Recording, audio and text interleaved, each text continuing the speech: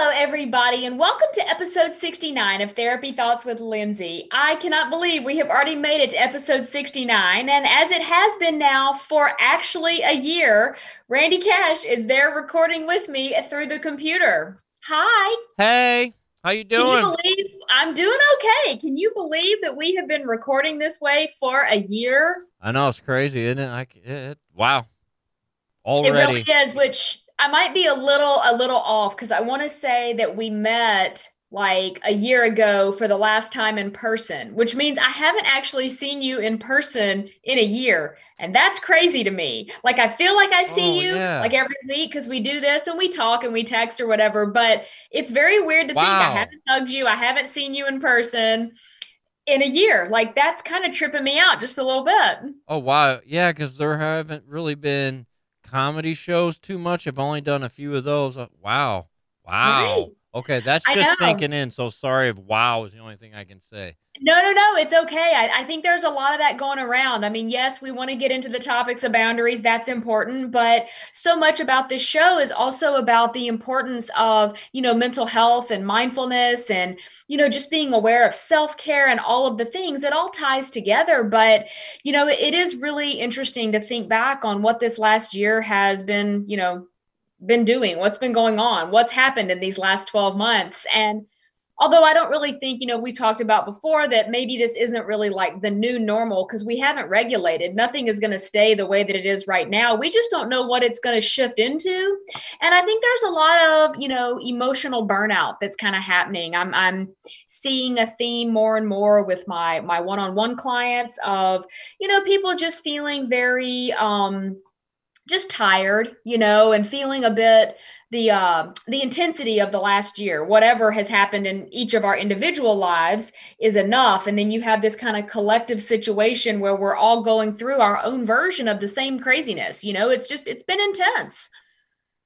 Yeah, I would say everybody is having. Let me phrase that. A lot of people seem to be having this pandemic fatigue. I don't know what else to call it. This separation fatigue, the whole thing. I'm Yeah. tired of the whole thing myself. So.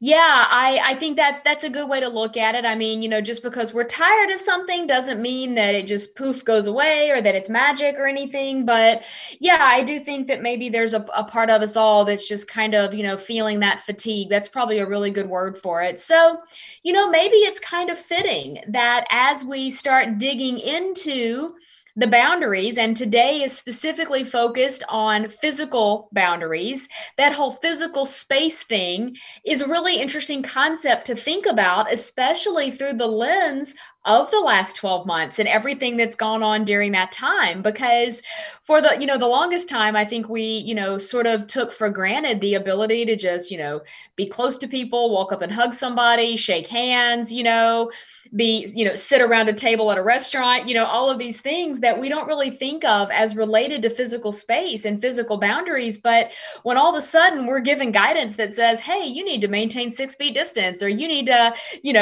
not shake hands or not hug people, or whatever the guidance is, it trips up the brain a little bit. And so I think this might be a bit of a layered conversation. Some of it is about just setting physical boundaries and the importance of that. But I think the other is definitely looking at what the physical boundaries that have been sort of forced upon us, right? If you want to think about boundaries as something as a form of self care that you can set for your life for what you do and don't allow.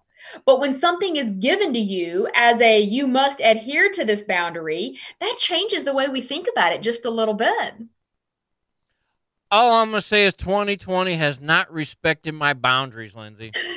You just want to send a complaint to the year 2020? Yeah, I would like to do that. Can I file that with you, please? Yeah, I'll send it to the right people. I'll get it to them. I'll get it to them. I do. I get what you're saying, and it is. It's just to have to sort of reprocess everything that we took for granted, everything we our way of life, the way we operate, the way we do business, the way we interact with family. A lot of things just feel very strained and different right now. So When we think about using boundaries as a form of self-care, we go back to that idea of, you controlling the fence. You're the gatekeeper for your life, what you do and don't allow in, and you control the locking gate that lets people in or out, or lets things or whatever it is in or out. When we think about physical space, what I want you to think about is almost this idea that what if, not in pandemic land, but what if in general you're at a party, or you're at a get together, and someone comes up and they want to hug you, and you're not okay with that. You don't want that level of physical closeness with that person. How do you handle it? What do you do? Or what if somebody, you've ever had those like close talkers, where you back up and they get closer, and you back up and they get closer, and it just feels like before you know it, you've backed yourself all the way out the door and they're still as close as they were when you started talking. I think this whole concept of physical space boundaries is important to talk about, because not everyone has the same physical space boundaries that the other person they're talking to may have. We'd be experiencing like a desensitization to contact and connection, real human connection. Are you asking me, do I Yeah, think that that's what's happening? yeah. Yeah, I think there's definitely, there's such a thing I've been reading about as people saying that they are touch starved, or that they are, feeling just very disconnected from their loved ones, feeling a certain distance. We're wired for connection. Brene Brown would say we are, absolutely wired for wanting to connect with other people, especially those that we care about. And so it's almost interesting how, I have had a few media experiences where I've gone and like recorded a few TV shows and done some things. And even though it was still in a socially distanced way, just being around that many people at one time was a bit overwhelming. Even going back in November when we flew and went and got married, just being around that many people on a plane or in an airport was a little bit overwhelming. And I'm a people person. Like, I like to be around people, but I had gotten so desensitized to that level of people that all of a sudden it was like a shock to my system. And so I think we can have like dueling extremes. There can be the oversensitization or the desensitization. And I think both are happening.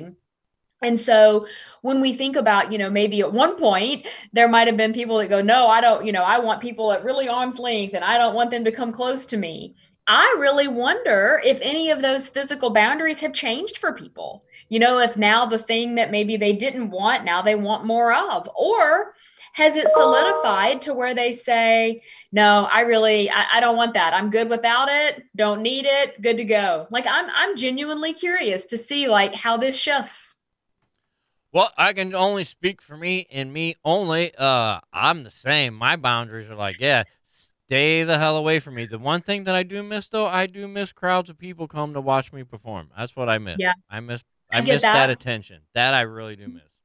I get that. I get that. I think, yeah, when we think about like space boundaries and the core of who we are, this also might help me make the point that a lot of times the core of who we are and how we show up stays pretty consistent throughout our life cycle. That doesn't mean that it doesn't shift at all. But if you've always kind of been someone that keeps people a bit at arm's length, there's a good likelihood that even now you're still going to have that same sort of approach.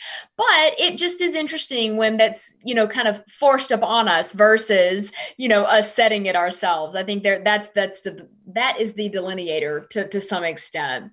But yeah, so when we do think about outside of pandemic land, what we're talking about with physical boundaries is just simply, what does our personal space bubble look like? How much space do we need around ourselves? And at what point do we set a boundary where we let someone know if we aren't okay with something that they're doing?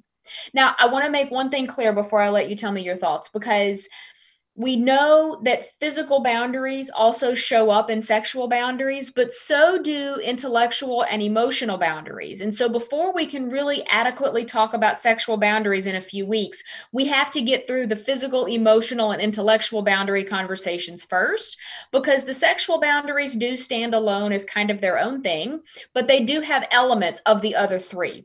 So, I just want to make that clear, because sometimes I get questions about that when I'll do like big presentations on this, where people always want to say, like, oh, well, what about sexual boundaries? Those are I just devote a whole thing to that, because it's too important to just say it's part of one of the others, because I think it encompasses elements of a lot of things. Yeah, bad bounties. Hi, my name's Randy Cash. How you doing? Boundaries are just, like establishing an area where you can operate while being comfortable. Yeah. And, we can make the argument that sometimes comfort or staying in your comfort zone may not always be the goal. But when we're talking about personal, safety, feelings of security, feelings of being safe in your surroundings, that's what we're really talking about. And so, this idea that, I tend to be a very friendly person, but I'm also kind of awkward when it comes to hugging people that I don't know, or, just if people come up to me and they want to hug me, right? Like, so I have been known to be awkward in those situations. I'm not saying that I reject the hug, but I don't always know how to behave. And I'll give you a great example, right? Like, I'm one of those people, if I've done something weird at any point in my experience with you, I'm going to like remember it forever, right? So this is actually going back a couple of years ago at my now wife's mom's funeral, or it might have been the visitation. And one of her friends from high school showed up to pay her respects. And I thought it was really touching. I was like, oh my gosh, that's so nice. So everyone in this circle hugs each other. And I'm over here going, do I hug these people? Do I not hug them? Like, what do I, oh gosh, I don't know. Like, I was really stressing about it. So I go in to hug one of them and they completely rejected the hug. And then I immediately felt like the most awkward, awful person ever, because here I am trying to do the socially acceptable right thing, because they're all hugging each other and I'm trying to be like part of the group. And I go to hug somebody and it completely shut down. And I'm like, huh, um, I don't think that's what I was going for. But that is an example where the minute I realized that that hug was not wanted, I backed off and I just said, oh, my bad. Everybody was hugging. And I shook their hand, right? But I tell you, it was the most awkward moment. And to this day, I will still bring it up occasionally. And I'm like, do you think they think about that? Like, am I like a gigantic weirdo for trying to have hugged somebody that didn't want to be hugged? But you get what I mean. Like, we don't always read those signals very well. But I think it's awesome that this person I'm talking about was able to take a step back and say, no, I don't know you. I'm not going to hug you. And I'm kind of on like the therapist side of me going, good for you. You set that boundary. Yes. But then I feel awkward and like a horrible person inside because I tried to force a hug on someone. You were probably like one half, whoo, and the other half like, oh. Yeah, it was a funny moment. And but that just goes to show that sometimes in the world that we live in, we don't always know what other people's space boundaries are. And people have these physical space boundaries for lots of reasons, right? Like, it could be that they've had negative experiences in their life. Maybe they just aren't comfortable with people they don't know. Maybe they just don't like hugs. There's a lot of reasons that someone may not want to hug or be in your physical space. If I had taken it personally as an attack against me, going back to those agreements that we've been talking about in the previous weeks that we've had been doing the 4 agreement situation, that wouldn't have been right either, right? It's all about recognizing that the boundary someone sets is about them. One more thing I will say about boundaries, because I hear this a lot from people that have experienced throughout their lifetime, maybe when they were little kids, being told, okay, we're going to see, Aunt whoever or Uncle whoever, and you've not met this person but like once in your life, and then it's time to leave and they're like, well, give them a hug, go on and give them a hug, and you're almost like shamed into physical contact of some kind. And that can be damaging. It is okay for a child to say, I don't really know this person, I don't want to hug them. And if the adult in question takes that personally, the adult needs to check themselves a bit and look at why they're taking that personally, because it's important for kids to develop a sense of security with who they are, and that it's okay to set boundaries when they don't want to touch someone, because there's a nice way to do it. I'm not saying that this is a free pass for anybody to be a jerk, kids included, but you have to learn how to set the boundaries in a healthy way. Boy, we sure needed boundaries way back in the 1970s. Oh my goodness. Yeah. I'm at one point in my career, I was amazed at the number of people that didn't know what boundaries even were. Now I've come to recognize that it's really not been a topic that's been discussed for a long, long time. Like it's almost something that we never really thought to have really healthy conversations around this topic. And so that's why I'm devoting an entire series of episodes to boundaries and setting healthy boundaries because it's important to sort of validate that it's okay to say no to things when they don't serve your greater good. It is okay if someone goes in to hug you that you prefer a handshake. It is okay to fist bump someone. It's also okay to say, I'm not really comfortable with physical touching, but it's great to see you. But we need to normalize these things. I think right now we live in a bit of a society that's afraid to stand up and say what they are and aren't okay with, and we're trying to regulate and figure that out. Yeah, I agree. There were times in my life, oh, I had to go in for that hug, forced by my, parental figures or Mhm. grandparents or aunts or uncles. And Mhm. yeah, it is. It's weird because I definitely did not want to be anywhere near these people, and I had to do it. And yeah, I was just now, as you're talking about, thinking back to it, and I could remember, like, ooh, no, don't touch me. Ah, gross, get away.